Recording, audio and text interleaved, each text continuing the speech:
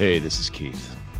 Or some actor playing Keith, I'm not really sure anymore. But we're coming to the end of my Los Angeles con spree. But before I leave, I have some scores to settle and discover a couple truths to be revealed.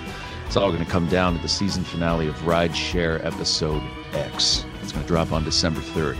Now, until then, I want you to catch up by binge listening the first season. And I suggest that you do exactly as I say, or you're going to miss all the fun. Hey, it's Brent Pope, the host of Breakfast with Brent Pope. You've seen me on some of your favorite TV shows saying things like, "Give it up, Jimmy. You got to sink this putt to win." On Breakfast with Brent Pope, I sit down with guests from the entertainment world, and we do it all over breakfast. Or should I say Brentfast? Every week on Brentfast, you get inside Hollywood info and tips, great breakfast recs and foodie debates. Most of all, you get the most delightful 30 minutes of your week. So dig in. It's Brentfast time. Listen at Brentfast.com, Apple Podcasts, or wherever fine podcasts are found. This is Flint Dilley, and I really enjoyed being on the Knowing Is Half the podcast. That's my real voice. He never gives up. He'll stay till the fight's won. G.I. Joe will dare. G.I. Joe. G.I. Joe. Hey, everybody, and welcome back to your favorite G.I. Joe podcast. This time, for real. What? He's trying out new 2017 logos. It's a new year, Chan. I've got to try for this time it's personal. Yeah, there we go. Welcome back to Knowing Is Half the Podcast. This time it's personal. I felt maybe if I said this time it's real, that they would be like, wait, have I imagined all the other episodes? Yeah. Welcome back to Knowing Is Half the Podcast. 10 out of 10 dentists agree. It is a podcast. I like all of these, Gina. So be careful. You're starting to step on my shoes here. Write us a new logo on Facebook, everybody. Hashtag new logo for Knowing Is Half the podcast. Even though we don't have an old logo. Well, welcome back to Knowing Is Half the Podcast. Now with more Katie Couric. My name is Ray Stacanis. If we were to have 100% more Katie Couric, technically we would still be correct because 100% of zero is still zero. Here's the thing. Just the fact that we're mentioning Katie Couric means that we have Katie lived up to... You guys be careful. If you say her name one more time, she'll appear behind you in a mirror. No. Yeah, it was... don't fuck around with that because I said Beetlejuice 3 times once and then I fell into the heart of a red supergiant. A star. See, that's I kind of fucked up that joke. But trust me, it would be hilarious in my head. Thank God we have a Know Your Joe already under our belt, that this can't be the first way that they see us in the new year, I think. Some people only listen to this and don't listen to the Know Your Joes. Oh, that's true, huh? I don't know. And for you guys, now you see the mistake you made. Well, we are talking about an episode called Gray Hairs and Growing Pains. I just assumed, Chan, you were going to put the Growing Pains theme music on. I didn't get to introduce myself. No, I'm skipping by you guys. You had your chance. No, I didn't get to introduce myself. I'm Gina Ambolito, and I was like, that smile. He's going to drown you out. Don't waste another minute on your crying. We're nowhere near. The best is ready to begin. We were just watching this, and season 1 is so weird. It looks like a Cheers intro. It's got just a bunch of old sepia tone illustrations, and it's not till season 2 where you get like all of the growing up remember. pictures. Yeah. Do you want to say your name, Robert Chan, at any point, or didn't I already? No, we got on a Katie Couric tangent. We got on Katie Couric, and we've never stopped. Is Rudolph joining the show, Gina? She's got her Rudolph outfit here. Goodness. If you've been following Facebook.com/Knowing Is Half the Podcast, you've already seen the Christmas shoes video. I just found out about deer tits last night, and now deer tits. This whole what is deer tits? Weird. What is happening to this episode? Other than something that Robert Chan masturbates to. Women will pull down their, like sweater or whatever, like showing one boob, and then put like a Rudolph nose on the nipple, and then like little antlers, like antlers. I've seen that. Oh, Okay. I love this. I've never seen that before. I thought it was just like taking pictures of deer in the wild who've just given birth and they have big old birth and titties. That's what I assumed it was as well. Sure. Yours is better though. No, Yours there's is literally better. a sweater with like a hole cut out of it, so the boob sticks out, and then they put a Rudolph nose on it and like googly eyes, and I love it. Someone mentioned it in a comedy show last night. And I was like, "That's not real." And I took out my phone. I'm like, "Oh, that's real. Of course, it's real." She made the mistake of googling it. Chan. Rule 34, 32. Which one is it? The porn one? 69. Yeah. Thank you, Gina. Thank you. Well, guys, I want to get right to the episode. Gray hairs and growing pains, and yes, As long as we got each other, this is gonna have to keep happening. We got the world spinning. Here's the thing. Just now, why I was like, or like what I was entranced in something else was that I looked up Dave Marconi and Flint Dille. Flint Dille, obviously, we know. we know Had him on the Flint. show. This felt very much like a Flint Dille episode. There are a lot of anti-Hollywood attitudes present. Yeah. Dave Marconi, looked him up on IMDb, and he has this one episode of G.I. Joe listed on his credits. Everything else, though, he like wrote Enemy of the State. He wrote the story for Live Free or Die Hard. Oh, shit. He's done a bunch of this other stuff, and there's this huge gap in between those. I was like, it's probably some other Dave Marconi who, they just like smashed his credit on IMDb because Two no one paid profiles attention. together. Right, which happens all the time. And you get weird credits for like actors like, no, I never did that. However, I went looking even further. No mention of G.I. Joe on his Wikipedia.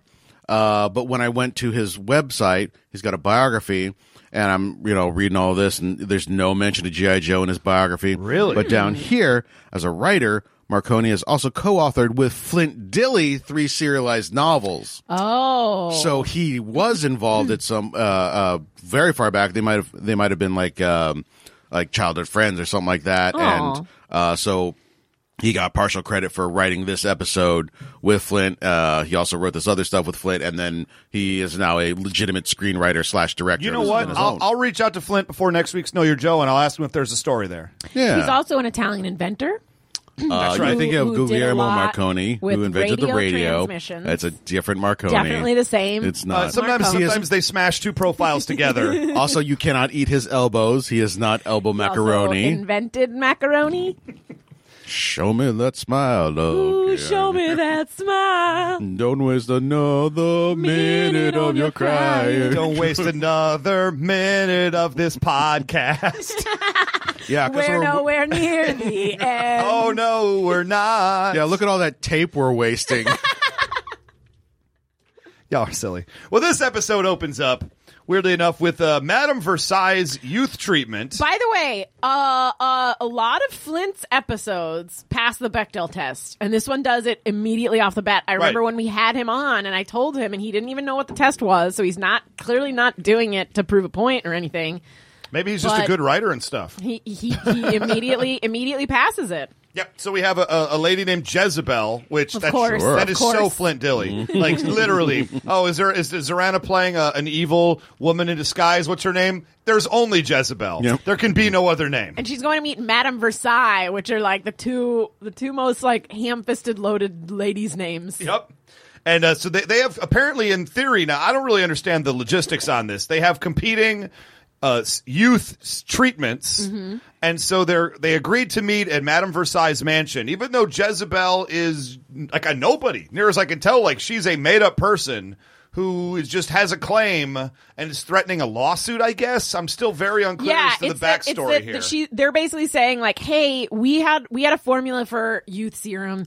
You stole it. And then Madame Versailles is forced to like defend her actions and say, I didn't steal it. If anyone stole it, you stole it. And then the lawyer came to the agreement that like, hey, we're going to show the formulas at the same time. They're in arbitration. Yeah. But shouldn't they be showing the formulas to the lawyer to break down, not to each other? So now they know each other's corporate secrets. Right. We had not. We didn't understand escrow at that point. Okay. That was not a thing. I gotcha. Third party, what have you. Honestly, it's Madame Versailles' goddamn fault. because she could have just written that shit down on another piece of paper, Right. Yeah. instead of being. Did she lose the formula forever? Like, because Zorana steals it. Yep. And do you have the sound pull for me? Because Madame Versailles has one of my favorite insults I've ever heard in G.I. Joe. When she calls Jezebel, Why, you unprincipled tart!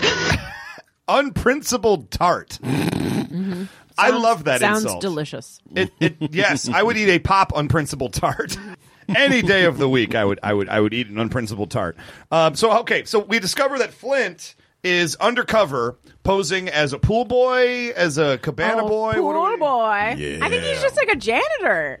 that's right. Don't sex him up when he's not supposed to be sexed up, right? Flint sexes himself up, ma'am. It's a little weird for a janitor to be outside sweeping a pool in the middle of the day. Well, this is the part I find strange because, the exchange happens. We know that Flint is working undercover. The Joe team is undercover. We also find out the Dreadnoks are also there undercover, and somehow none of them meet each other before this moment, which I thought was really just weird. Either everyone's disguise is amazing, or they are all half-assing it and just different parts of the party. Because Zorana steals the formula. They do the exchange. Zorana's one only has a cobra symbol on it. She jumps out the window. And Which the is a Dreadnoks great help way her to get do an away. exchange, even though, again, it's a stupid way to do the exchange. And if you end up doing an exchange like that, absolutely you hand them a piece of an envelope with Cobra insignia in it. I would hand them a blank piece of paper that I farted on. Wow. And then when they're like, what is this? And I'm like, oh, look a little closer. Look a little closer. Oh, my God. It's written very small right there next to the stain. Do you do that thing where you fart into your hand and then put it under somebody's nose? Is that a Gina thing? I Like a would. stink bomb? I would. You would? Probably. But then you have to, like I saw the movie Mallrats, and Ugh. terrible movie. Don't talk about this. And I didn't like I can't handle when this he does scene. the stink finger. And I'm just like, but you have to stick your finger well up your own ass in order to make this. You lose in the But end, also, not them. First of all, I hate it because they also ruin perfectly good chocolate-covered pretzels in that scene. Um, And I hate it. I hate Boo. anyone Bad who's job, ruining- Kevin Smith. Ruining food. I'm sure Gina will work with you, but she'll also bring you down a peg when it's time. Okay, we cut over to ABN News now. Flint and Lady J have gone to visit Sparks. We skipped the part where What's Madame that? Versailles goes to jump. Which, first of all, she looks like an older woman, and She then is she goes old. to jump kick Okay, excuse me. Zorana. Dope as hell. I missed that. It was awesome. Yeah. I mean, it doesn't succeed, but just the fact that she was confident enough in her own skills to even try is pretty rad. Doesn't this kind of like remind you a little bit of the episode with the lady with no face? Like Yes. Madame Versailles, very much like I'm blanking on her name in that episode now. No face. Madame No Face. Madame No Face.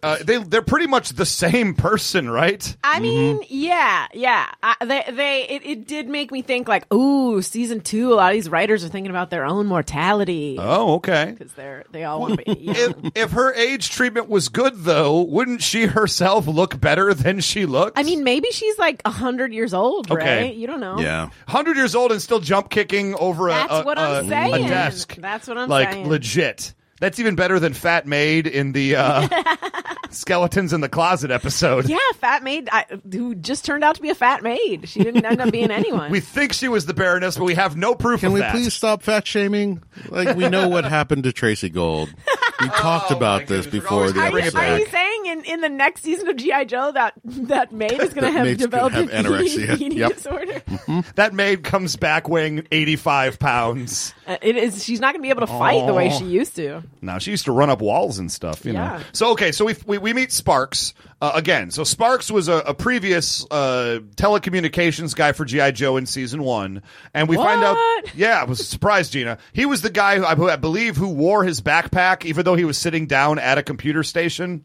It was kind of a weird thing. He quit the Joes apparently at some point off camera, and now G.I. Joe is enlisting his help again. Oh, this makes this scene make a lot more sense to me. What did you think happened, Gina? I mean, I thought it was just like someone we've never seen before that like did used to be in the Joes and that they were going to for help. I but kind of thought the same thing. Yeah. Although that did make sense to me still. I was like, yeah, of course it would. It still made sense to me, but now I'm like, oh, we actually know this guy. Well, once a Joe, always a Joe. And we get to watch one of the most interesting commercials of all time. Donna Dasher and Brett Tinker. Hi, I'm Donna Dasher, And I'm Brett Tinker. and we're here to tell you why we're so young and beautiful. The reason is the ageless care process. Here's the thing. This is my first thought was like, oh, no celebrity would ever do this commercial. And then I remembered when I saw an infomercial with Cindy Crawford. Oh, sure. Where it was like pretty much the same thing, where she was like, a lot of people ask me, like, why does my skin still look so great? Yeah, no, I mean, yeah, there's so many like commercials for shampoos and facial scrubs and whatever. It was like, how do you get this beautiful? By using this product. Blah, blah, blah. What's that acne treatment one that's like all like hardcore that like all the celebrities do? Yeah. Proactive solution. Justin Bieber even did it. P. Diddy did Proactive solution. They must pay those guys so much money. Mm-hmm. I mean, they must make a ton of money. Yeah, that's true. To get Bieber to admit he has a flaw. Jessica Simpson also did it, and they let them show really close-up pictures of their super acne. Gross they look. They're gross people. What monsters. Well, we find that Ageless Care is Extensive Enterprises. Of course. And they have dealings with Cobra, as we know. What? What? And then Brett Tinker and Donna Dasher are doing these ads for free. Now that brings up some like red flags right there. Right, because Hollywood people are a bunch of money grubbing assholes. Thank you, Flint. We know we're here. And then my favorite. Okay, so then G.I. Joe's like, we have to infiltrate the Ageless Care people. And so they decide to meet. For some reason, they meet publicly at a dock, and Flint and Lady J have a little comedy moment. And this is, again, it's a Flint Dilly thing. And I just love that he puts crazy things like this in, where Flint's trying to get out the words, I hope they don't make too much of a scene arriving, as they're showing up by chopper, loud motorcycle, dropping out of the sky, you know. You'd swear to God, the one sci-fi takes a hang glider in. Yeah. Probably jumped out of an airplane. Yeah, when I first saw that glider, I was like, what is this bullshit? Oh, great. We're pulling out the glider again just so we can, like, sell product. And then, like, oh, this is a gag. It's a gag. Okay, this is a pretty great gag. It's really good. Like, I really appreciated it. And then the whole time I'm just like, Beachhead, you're an asshole. This is really the episode that showed me what an asshole Beachhead is. Because not only does he do that, he comes in comes rappelling off a helicopter.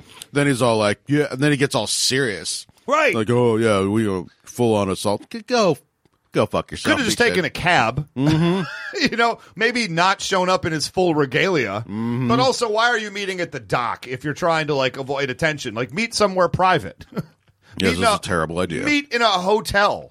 You know? Subterfuge is not the Joe's best asset. It is not. And so again, and Beachhead too, he's like trying to boss people around. They're telling him the plan, and he just stands up and is like, while we're watching this commercial. Yeah. It's like, it's been 30 seconds of the meeting, Beachhead. We're setting something up, you dope. Hey, fourth in command, calm your shit. You know? It's like he's worried that they called him there to like sell him a timeshare. Like he's like, I got a notice saying that I could get a free 2 tickets to Disneyland. I don't want to sit through this. You know what? That makes total sense. That he would have just come from one of those things. Oh my gosh! He was at the Courtyard Marriott, and he just realized, like, wait a minute, I'm not actually gonna get this timeshare, am I? I'm gonna have to sit around listening to these motherfuckers for a day and a half. So he just got away from that, got on a helicopter, came down here. They played him a video. I was like, nope. I've seen this before. I know how this works. I am not going to sit through another one of your sales pitches. It turns out they don't just give away free tickets to Disney World. Hey, I got free tickets to Ensenada, Mexico when I did that. Oh, well, there you go. Did you go? Oh, yeah. How was it? The only time I've been there. It was good. I mean, like, it was kind of far away from, like, it wasn't, like, near the beach or anything, but it was cool. It was, like, a free trip to Mexico. Was it worth it? Hotel. Yeah, worth it. Okay. How long was the sales pitch? I mean, it was probably like an hour. The most uncomfortable part is afterwards they're like, all right, let's like work this out. We're like, this is how much you'll pay, blah, blah, blah, blah. And then you're just like, oh, I can't do that much. And they're like, okay, all right, well, let's adjust it. You're going to do this. And you're like, I can't do that much either. And then they like they're just like, so basically you're just not going to do it. And you're like, yeah. And then they're like, all right, well, okay, bye. Like, they get annoyed, and it's like, please, 99.9% of the people that come in here do this. No, I don't think so. I think to keep they doing got that a sort of shotgun thing, that thing. It must work. Yeah. No, I think they, like, no one that was in our group, no one signed up. Oh, really? Yeah. There were maybe like 25 people in the room that watched this. Everyone is sitting with like a sales associate. some of them like did not even speak English, and they were just like, "Can we just get the trip?" And yeah, everyone I know has gone to them and then just been like, "Look, let's level here. We came to this thing to get the free trip. We're not gonna sign up for your crazy scheme." Your crazy scheme. Well, now I'm just sad for those I recommend people. it. I recommend it. It's a pain in the ass, but by the time you take your vacation, you won't care that they were jerks. Well, on that note, we go to Hollywood, everybody. So we all meet in Los Angeles, and we go to the set of a movie. Now, is this like a Tarzan movie? It's like in Africa? Yeah. Why does she have a deep Southern accent dressed in like a Tarzan outfit then? That's This is her the real part accent. That is, but I mean, is she putting on a voice for the movie? It seems like odd casting. Well, I mean, you the know cameras weren't rolling at any point. No, I assume either one of two things. She's because Tarzan's Lady Love is never from the jungle. Right. She's usually from Great Britain, though, so that is a little weird. Yeah, but it could either be that, or I was thinking it's some sort of like King Kong-esque thing with the blonde ingenue that the monkey wants. I get you. I want more information about this movie, I guess, because the idea of somebody with a thick Southern drawl like roaming the African plains is interesting to me. I don't know if a movie like that I've ever seen before. Well, she's obviously not a native, but she's wearing native clothing. That's what you do when you get to someplace. You blend in. Really? So when you go on vacation in another country, you immediately like dress in a loincloth? Yeah, I wear a loincloth everywhere. Oh, okay. Even if it doesn't make sense. I'll be honest, I actually believe that. So she freaks out. The Joes come up to her. Flint comes up to her and says, "Hey, we want to know why you do these ads for free." And she's like, "Get away from me." Like, you know, that's normal, I think, when Flint talks to ladies. Mm-hmm. No, he's a pimp. I'm just kidding. She ends up running over to the elephant handler and blowing an elephant whistle, which enrages them. Yeah, why do you have this? Why do you have this whistle if that's what it does? And why are the elephants just like hanging out? Wouldn't you have them like corralled in pens? I was pretty bummed ropes? because those elephants could have gotten hurt. Yeah. Sometimes elephants get hurt in stampedes, so this is very selfish on her part. I mean, there's only 3 elephants. It would be pretty hard for them to hurt each other. If they even stepped on a camera, that could hurt the bottom of their foot. But they don't. I'm just saying they could have. She didn't think this through. Well, obviously not. It's kind of a spur of the moment decision to stick the elephants on them. And G.I. Joe, the guys end up climbing a giant like 10-story scaffolding, like you of course would do in that moment. Yep. And then the elephants break the scaffolding they just climbed up on, and they do an Assassin's Creed dive where they land in a straw truck. And I got so much joy out of it. They both landed clavicle first. And they landed pretty hard on that hay. It's fine. Definitely, Don't say it. Don't say it. Definitely certain that they broke many bones in the body. Right here. What, clavicle? Snap, snap, snap. I hate the idea of collarbones breaking. Oh, it's so gross. Well, then now G.I. Joe has to do something about the elephants that are running around this Hollywood set. The elephants in the room? Yeah, they have to address the room. the elephants out of the room. Oh, dear Lord, you guys. So Flint gets up. Now, this is a terrible idea. Flint's plan here is atrocious, right? Let's get flash grenades and let's lure them into an open studio where they are filming something and there are lots and lots of people. Yeah, but it's a cowboy movie, and, you know, who cares about... The juxtaposition was a delight. They're doing a Western movie inside of a bar, and then elephants run in, and he's like, that's not in the script. I don't know. I got a kick out of it, though. But, I mean, who's, like, the people outside? Like, who is filming in a soundstage and then just has the giant, like, garage door of the soundstage open, and nobody's standing around there, like, working the door? Like, you could just, like, there'll be outside noises. I know, and listen, guys, I'm not Hollywood smart, but I know enough to know that's fucked up. The sound guys were on their union break. Yep. But we're filming anyway. Yeah, They're just getting ready for lunch, so, you know, setting up. You know what? Okay. I accept. I just say bad job, film crew. Bad job, Flint. Bad job, everyone. Everyone screwed up here. It's everyone's fault and no one's fault. And then they still didn't even get the information that they wanted. Nope. Yeah. Which adds an element of mystery. So they go to football guy. They go to football guy, Brett Tinker, and he's kicking the ball. And I thought this was so weird. He's the NFL MVP, okay? We've established this in the previous scene. And then they show him punting. Yep. And then the Joe, I forget which one of them says it. He says, man, he sure can kick. Boy, that Brett Tinker sure can kick a football. Like, wait a minute. He's the MVP and he's the punter? Like, at no point does the quarterback have to kick the ball, nor would he be impressive at it. Yeah, somebody does not watch American football. One of these writers, one or both of these writers, have no idea how the game is played. I'm fine with that. Or they're intentionally taking a run at football. What I want to know is, so the football guys start to charge at them, much like the elephants did. Yes. Mm-hmm. Every single one of those football guys is white. Yeah, that's normal. Yep. In the 80s, all football players were white. Everybody knows that. I don't know if that checks out. William the Refrigerator Perry is the first one to break the black and G.I. Joe line. Yeah, I'm just saying, like, I get why you maybe don't want to make every single one of them black, but like throw in like one or two black guys, so it's not just like all those football players are white. Well, this must be the fucking worst. But also, team. to be fair, there's only like 4 guys. Yeah, there. It's not. There's a total of 5 dudes in this set who are practicing, and a football team has a roster of 53. At which point, 11 are on the field at any given time. So the idea that just 5 guys in full pads are working out with no coaches, they're just hanging out in their pads, just having fun, kicking the ball around. I have now figured it out. This team isn't a real team. It's a drug front. Just like when you go to New York, they have stores that like aren't real stores. They're a drug front. And then like they'll have like 2 candy bars on the shelf. Oh, just like the Detroit Lions. That's why they're so terrible and they're not actually a real team. It's just wow. They're just a drug front.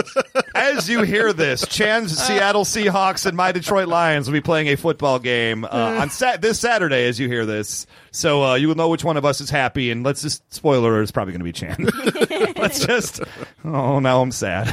Can I get a little bit of a sound cue here, though? Because he says we're going to run a football play that basically involves you wiping those guys out. And there's a good, 3-4 seconds of just generic grumbling from the football players, which really caught my attention. A little unnecessary roughness. Get my drift? Yeah, all right.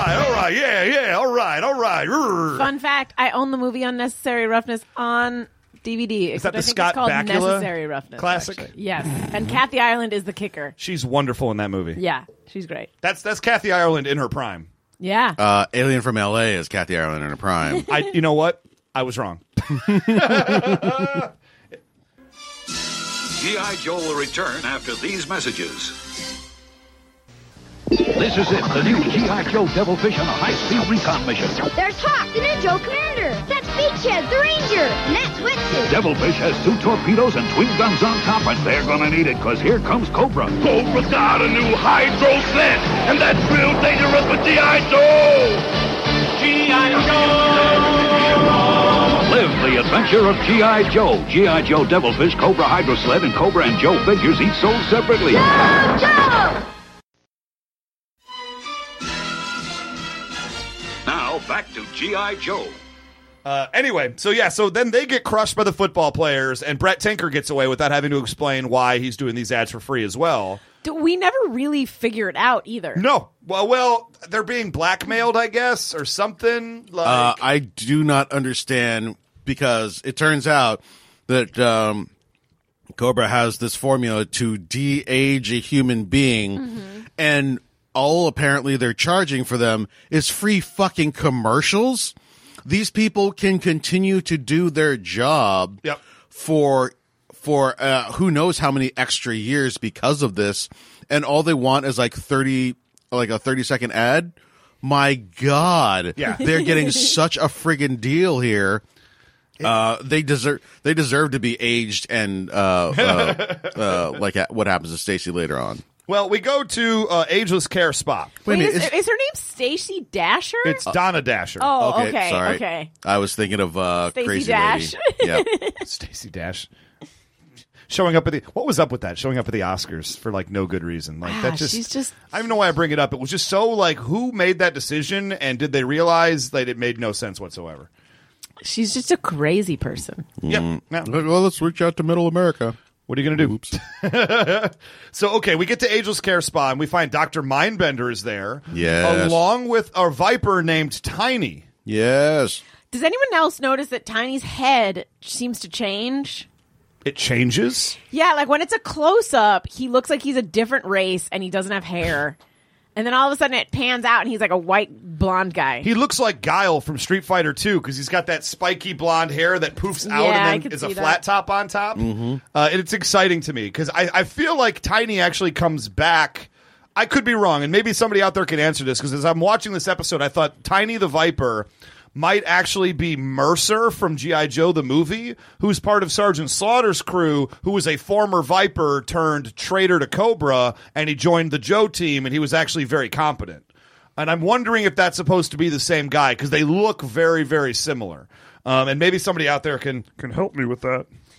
We didn't even talk about their workout clothes, though. Okay, yes. Well, it's Beverly Hills. Another subtle jab from Flint. From Flint Dilley. Jab in Hollywood. Oh, my favorite part is because they're like, all right, we can't go in these clothes. Let's blend in with all these assholes. So they come back out in like sweatsuits and workout clothes. One guy's wearing a big gold chain. You guys know what the Sopranos looked like when they were hanging out at the Bada Bing? That's what G.I. Joe dresses as for this episode. And then Flint is like, no one can even work out in these. And then someone else is like, it's not about working out. It's about looking good. And it's like, ha, fuck you, Beverly Hills.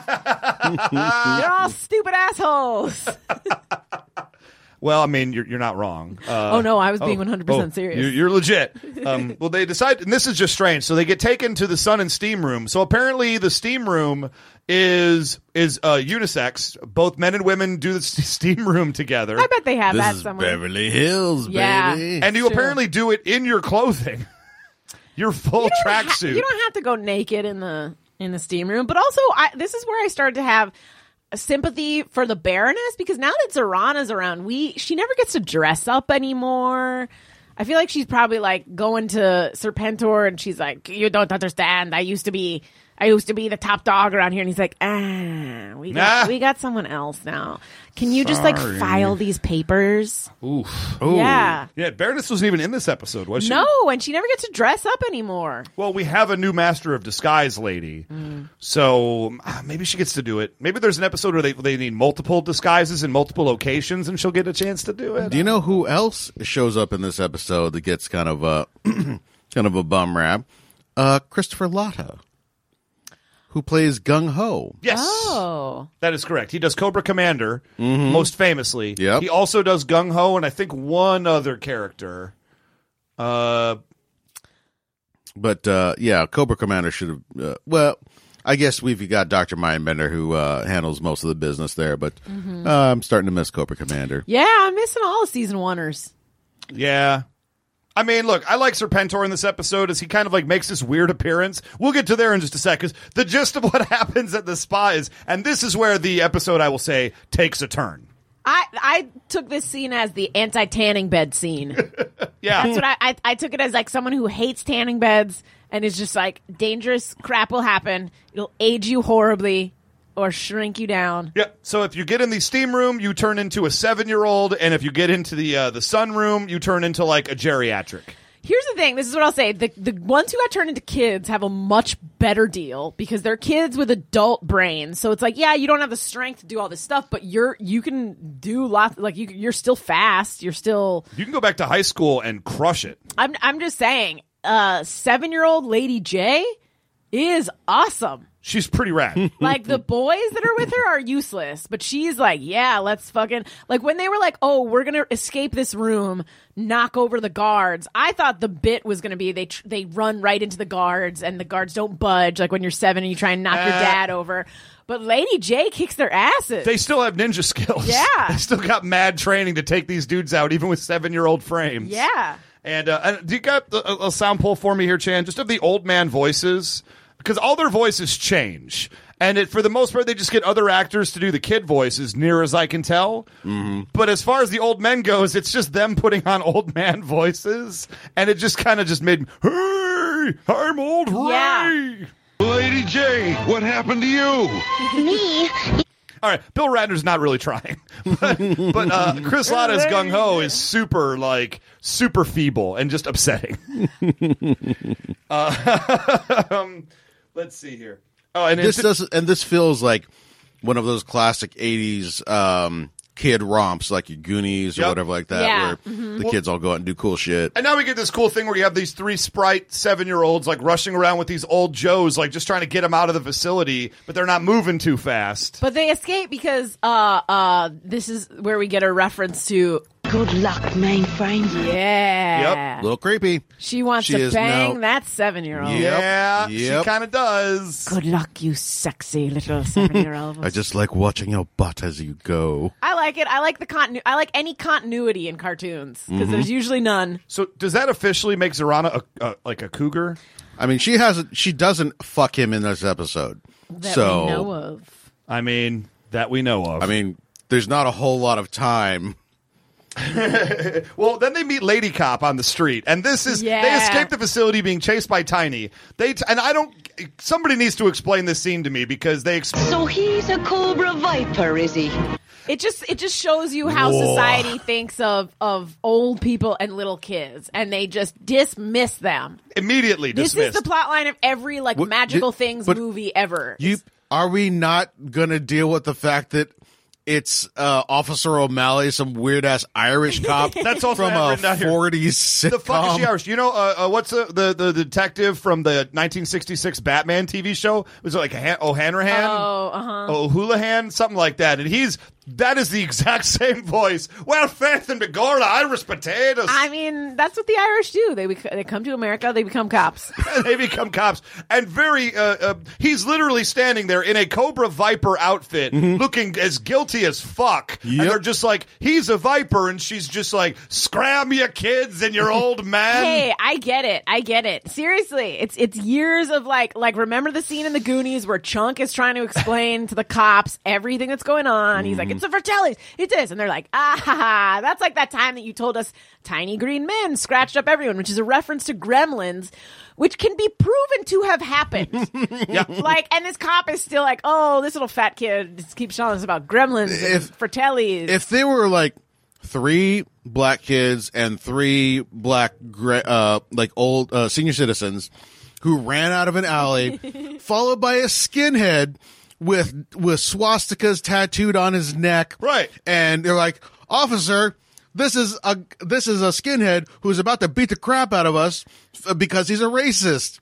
And she'd be like, oh, you kids with your stories, get on with you. Go. That's how society thinks of kids. That's a freaking that's a Cobra soldier. Well-known international terrorist organization. Yes. In theory, wanted by law enforcement. And she does not care at all. I ignore everything old people or kids below 12 tell me as well. Like an Arabic guy comes running out, big old bushy beard, screaming Allahu Akbar. He's got a suicide bomb strapped to his chest. He's got an AK-47. He's running after these kids, and the kids are like, he is a terrorist. No. He's going to blow up. No, this is the one instance where you would see that cop's head literally explode as she dealt with all of her inherent racism and ageism simultaneously. Because she'd be like, kids don't know shit. The old people are so confused, but that guy looks like a terrorist.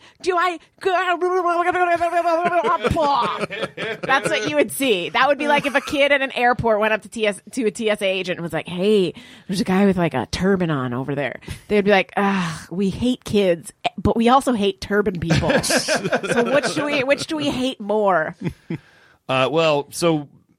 To my knowledge, we'll never see Irish Lady Cop again, but she was useless. She tells them to scram, and so they just sort of leave. They try to break back into the spa like that night, though. Yeah. Lady J climbs in through a vent in the wall and then finds out there's, 1, everybody's cleared out, but 2, they still have the security system active. This is the truck scene, right? Where they roll into Not the truck? quite. Okay. She tries to break into the spa first to find out that they've taken off. She loses her pants to the laser beams. That's the big thing that happens. Why would here. you not get new clothes at some point? I will get there. Just get some new clothes. We're already into the weird sexualization of 7-year-olds. So the fact that she is. romps around for the entire episode without her pants on, and no one at any point and you know what? One of those boys could have been like, Have my pants? Yeah, have my pants. We'll give them to you. Well, to be fair, it's also like the clothes she's wearing now is large enough to be like a dress, basically. Basically, yeah. That's what made it okay. I mean, I get it. But she loses her pants, and although now that I think about it, that would also mean that she'd be wearing adult-size underwear, so those probably would have fallen off. So here's a 7-year-old girl walking around with her cooch just blowing in the wind. I'm just saying, someone give her the boys' things were long enough to be like a nightgown too. Give her your pants. Well, they meet Donna Dasher, who's now super old because Cobra. She said she didn't want to do it anymore, and then they Cobra put her in the sunroom and made her old. Good. They should have just shot her in the head. Also, that's ridiculous. Flint is sort of like, "Yep, serves you right." Yeah, Flint has no fucks to give. Mm-hmm. And then the most strange piece of logic I've maybe ever heard in G.I. Joe. They say, so you want to contact the base and let them know what's happening? To which their response is, we can't show up like this. It's too embarrassing. It's too embarrassing. What is even? It's too embarrassing. Goddamn children. It's too fucking embarrassing for us to do our jobs where lives are literally on the line. All they needed to do was be like, hey, send us like 10 people back up. We've been turned into little kids and old men. So, yep. We need help attacking this Cobra base. Maybe we shouldn't rent an RV. Yeah. And go in with no weapons at all. Because this brings up, now they feel like they have to do this themselves. Oh. So they go on, Donna Dasher has the Cobra credit card, and this is a huge big deal in this episode to her. Yeah. Yep. She mentions it at least 3 or 4 times, that she's charging everything to Cobra to defeat Cobra. Sure. And so they decide to go out, they rent an RV. They get, let's see here, they get paint guns. Mind you, they're assaulting a Cobra compound. That's correct. A well-fortified Cobra fucking chemical weapons base. We have a credit card. We could buy guns. Now, they sell guns in the store, Chan, unless I'm mistaken. I am a crazy L.A. person, but there are gun stores here, They could have gone to a Kmart and set themselves up better than they did. Yeah. Not only that, at least get a crossbow. I feel like you can buy a crossbow, right? But they went on a shopping spree, and nobody thought to buy Lady J any goddamn pants. That is what I'm saying. They went literally to a store to buy paint. You're telling me there were no kid-sized pants there? They went to Walmart, a place where they sell guns and pants and everything in all sizes, and instead they rent an RV. To be fair, and they fill it with paint guns. To be fair, what they ended up going with was paint guns, which means they may have just gone to a Sherman-Williams and nowhere else. They may have gone somewhere without guns or pants, and they're like, well, I guess we're done shopping. Here's the thing. My favorite part of this, though, is that their big plan is like, all right, we'll pretend you're a kindly, confused grandfather with little kids that need to pee. Solid. They'll definitely let us in the door of Cobra. Mm-hmm. And then blah blah blah profit. Yeah, because they're not just paint. When I say paint guns, you guys, I'm not talking about paintball guns that could actually do damage if you hit somebody in the eye or something. They do damage to me when you just hit me, and I'm wearing 80 layers of cover-ups. I get bruised for weeks. I'm talking about literally a super soaker filled with paint that they just spray paint everywhere at them. I get why they did that because it looks like green slime, and like little kids love slime. My question is so that dude that let them in is definitely dead now. Oh, right? yes. Like Serpentor came in. Serpentor, like right off the bat, he's like, "What the fuck is that Winnebago doing here?" Yeah, kill the guard. I think he played with him a little bit. I think he was like, "Oh, you know what? It's okay. And the guy's like, "I'm so sorry." And he's like, "You know what? These things happen. I get it. I sort of have a grandpa too. One of my personalities must have a grandpa." And the guy's like, "Really? I swear it'll never happen again." He's like, "Yeah. Why don't you go get yourself a can of Coke?" And then as soon as he like turns around, Serpentor just snaps his spine in half and leaves him just like paralyzed there. Mm-hmm. And instead of killing him, he's like, "Cool, I'm going to leave you paralyzed for a while before you die so that you can think about what you did." So is this you rewriting the end of the episode like you like to do? Yep. This is the classic Gina rewrite situation. My dark Gina. After the closing credits, we come back to this scene in an interrogation room. No, I think after the closing credits, the guy is still laying there, and he's like, "I'm so sorry. Someone call my mom. Could someone call my mother?" And then, like, he's just, like, been laying there, and then Serpentor's like, all right, he's either going to go one of two ways. He's going to leave the guy there to starve to death as he's paralyzed, or he's gonna be like, I'm so sorry. Let me pick you up and put you in a wheelchair. We have a nice Cobra wheelchair. I'll get you set up with a nice pension plan. And then he rips off one of his arms. Oh, jeez. Don't need that anymore. Because before that happens, Serpentor is super happy. Before he rips off his arm. Before he does that. Serpentor, I've never seen Serpentor this happy before. Like, this mission is going exceptionally well. And if a security guard just knew how to do his fucking job, you are working security at a Cobra base, no random Winnebagos just get to come in and roam around. My question is, if you use that stuff on Serpentor, would he go back to being DNA? Because he's only been alive for a few months. It's an excellent question. Or would he actually go back to, like, would he go into, like, child mode? And then would he be kind of delighted? If I had never gotten a chance to be a child and I was Serpentor, I would be like, ooh, this is kind of cool. By that nature, I think Serpentor's a lot like Michael Jackson, right? Because he never really got his childhood. He probably wants to relive it. Probably has a Ferris wheel you're saying at that his when Neverland. Serpentor sees the three kitty Joes jump out, he gets a bony? I think, well, here's the deal, because something happens, because the Joes attack, Cobra attacks, and then Serpentor's like, I'm going to go fuck those kids up. And then the Strato Vipers stand in his way and say, Emperor, no, you can't go fight those 3 small children and 4 old people. Those were the old Joes in disguise. No, yes. Right? Yes.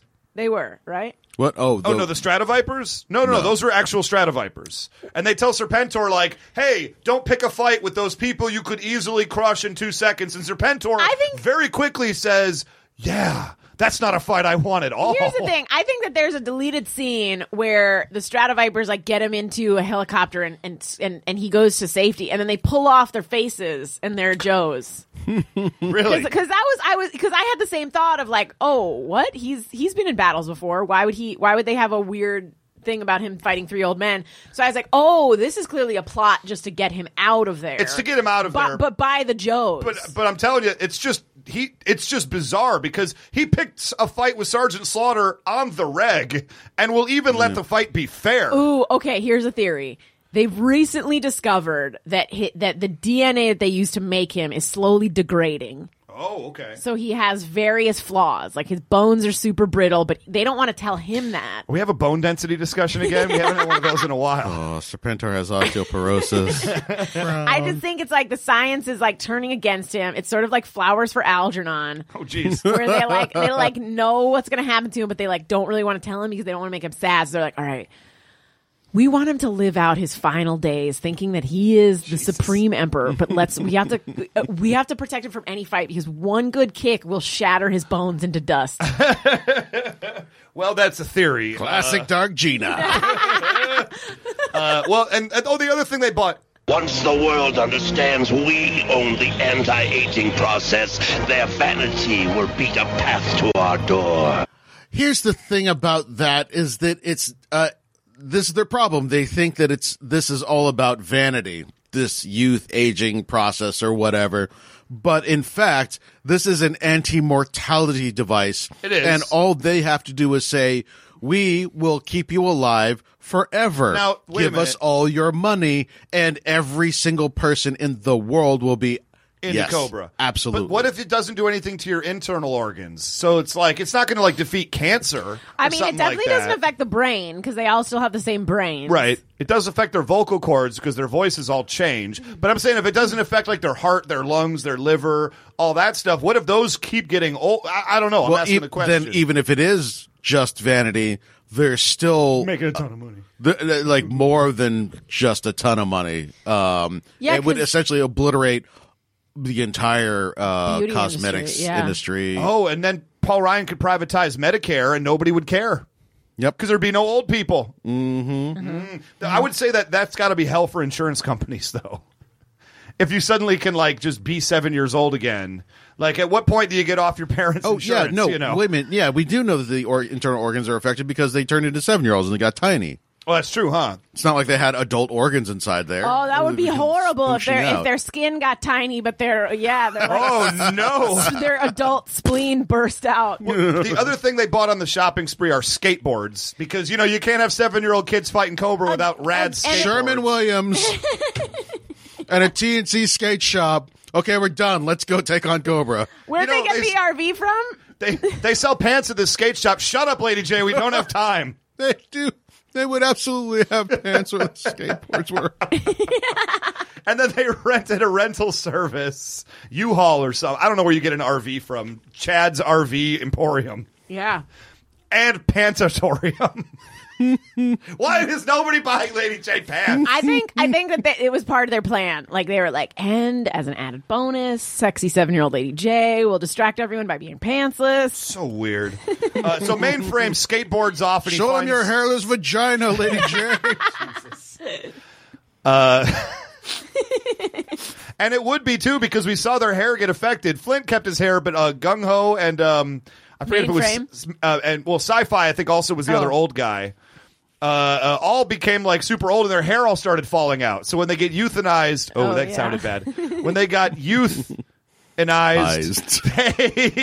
their hair comes back. It was great. So Mainframe skateboards off and 7-year-old Mainframe meets up with Zorana, who gives him the plans to the device. Yeah. And he's probably, can I touch your boobies real quick? Yeah. Like, all right. Really awkward. He's like, I just want to see my tiny hands on your boobies.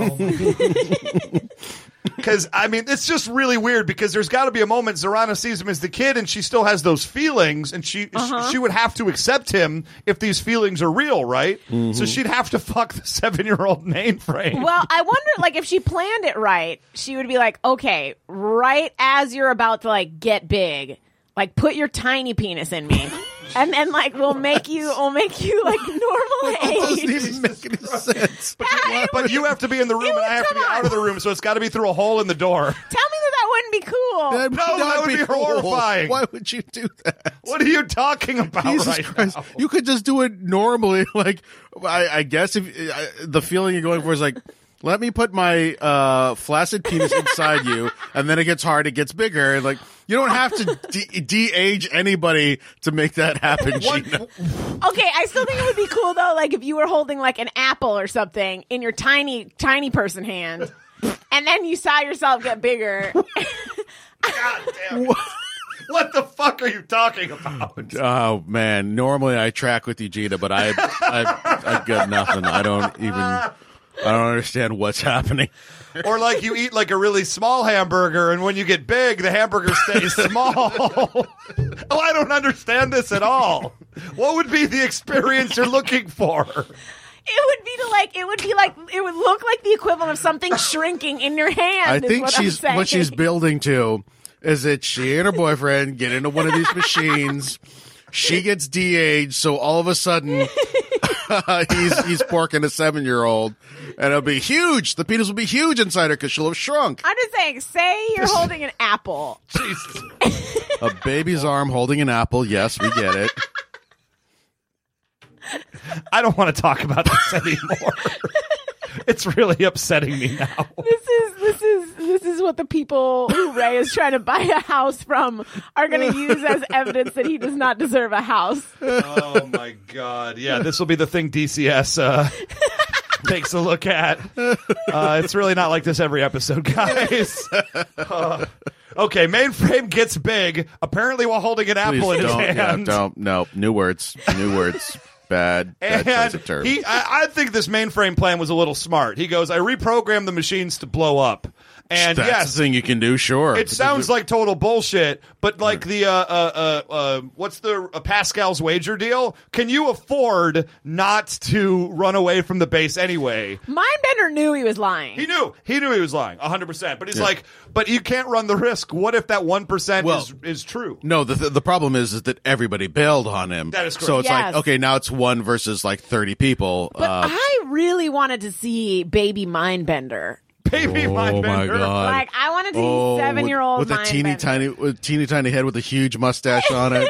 Oh, so is this like Muppet Babies but with G.I. Joe? Yeah. Is this Muppet Cobras will make our plans come true. Here's the thing: the monocle would be way too big for him. Oh yeah, and he would have a full head of hair, I think. But then once he got aged, that monocle would get really, really big. Exactly. Okay, so picture a small hand holding a big monocle. I'm sorry I brought it up. Well, Mainframe gets all the Cobras to leave the base, and when the Joes go through the machines, and then they get back to their normal ages, and I kick it back like 5 years, right? Like just because you can. Yeah, I mean, 5 years.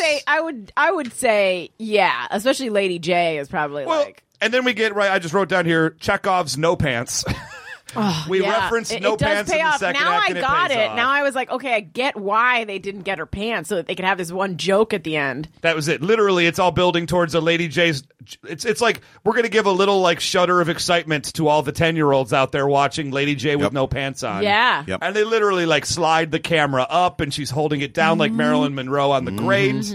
And yeah, I think a 10-year-old Ray probably got a big chub from that scene.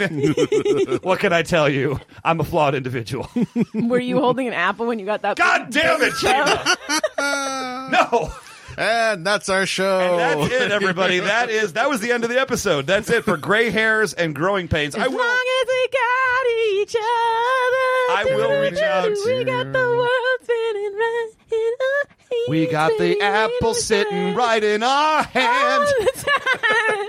The luckiest dreamers ever to dream. I'll reach out to Flint Dilley and see if he can explain any of this to us. Ask him specifically about the holding the apple. I will not ask him about holding the apple. Oh, my God. If I never think about apples again the rest of my life, it will be too soon. Oh, in addition, Ray told us just a heartwarming story involving Pokemon porn this Christmas. Not only have we ruined Pokemon for Ray for all time, now we've destroyed apples for him. Any kind of apples. He's going to walk in and somebody like, hey, would you like an apple pie? He's going to be thinking, baby dick, baby dick, baby dick, baby dick. And he'll never be able to touch it. He won't be able to go into a produce store without just walking by all of those delicious apples. For the record, yes, this show has destroyed my life. One by one, we're going to take everything from you, Ray. Everything good away from me. We just need to have him associate diet sodas with something negative now. Oh, that's our next great goal. No, you do not. Yeah. How dare you? All right, picture a 7-year-old's penis floating in a can of diet soda. You know what? Still doesn't bother me as much as that stupid apple does. Anyway, guys, that's going to do it for this episode. Thank God. Gray hairs and growing pains, knowing it's half the podcast. You can always hit us up patreon.com/knowing is half the podcast if you'd like to support the show, be part of our secret vault, maybe even suggest an episode of some other show you want us to do.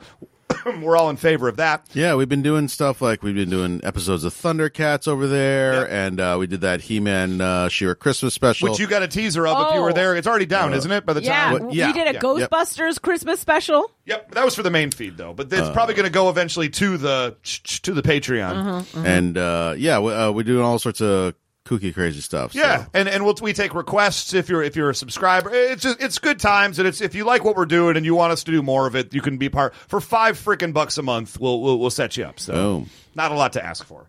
Also, you can hit us on Facebook, facebook.com/knowing is half the podcast. Give us a like on there. Join our community. Have some fun with it. Make some dumb Apple jokes probably this weekend. Because I'm going to be getting people tweeting me just pictures of fucking apples all during my playoff game on Saturday night. We can dream. I know this is going to happen now. I'm going to be rage tweeting about football, and people will be like, hey, Ray, you should feel better. Here's a goddamn apple. Fuck you. Just saying. Otherwise, you can hit us up on Twitter. I don't know. I'm giving you my Twitter address immediately after I say that, but that's how the show works. Fuck you. Follow me on Twitter. You can follow the show at G.I. Joe Podcast. I am individually at Almighty Ray. I'm at 999 RPMs. I'm at Gina Ippy. And I swear to God, if you fucking tweet me an apple during my football game, I will have a hearty laugh and also be upset with you. That is the order that will go in. Until then, we'll be back next week with another Know Your Joe. And the next episode, guys, I looked ahead. It's a Sergeant Slaughter episode. It's a full-blown Sergeant Slaughter episode, and I'm very, very excited. My brother's keeper. My brother's keeper. Yep, the Sergeant Slaughter episode. And you mentioned before we passed the Bechdel test. So yeah. We're good. I think that's it, guys. We're good. Let's go shoot this video of Gina wearing the Rudolph costume. What do you think? Singing Christmas Shoes to Ray? Yep. I don't care if it's a new year and Christmas is over. We committed to it, the bit, and we're doing it. Yeah. So look for that on Facebook. Until then, good night.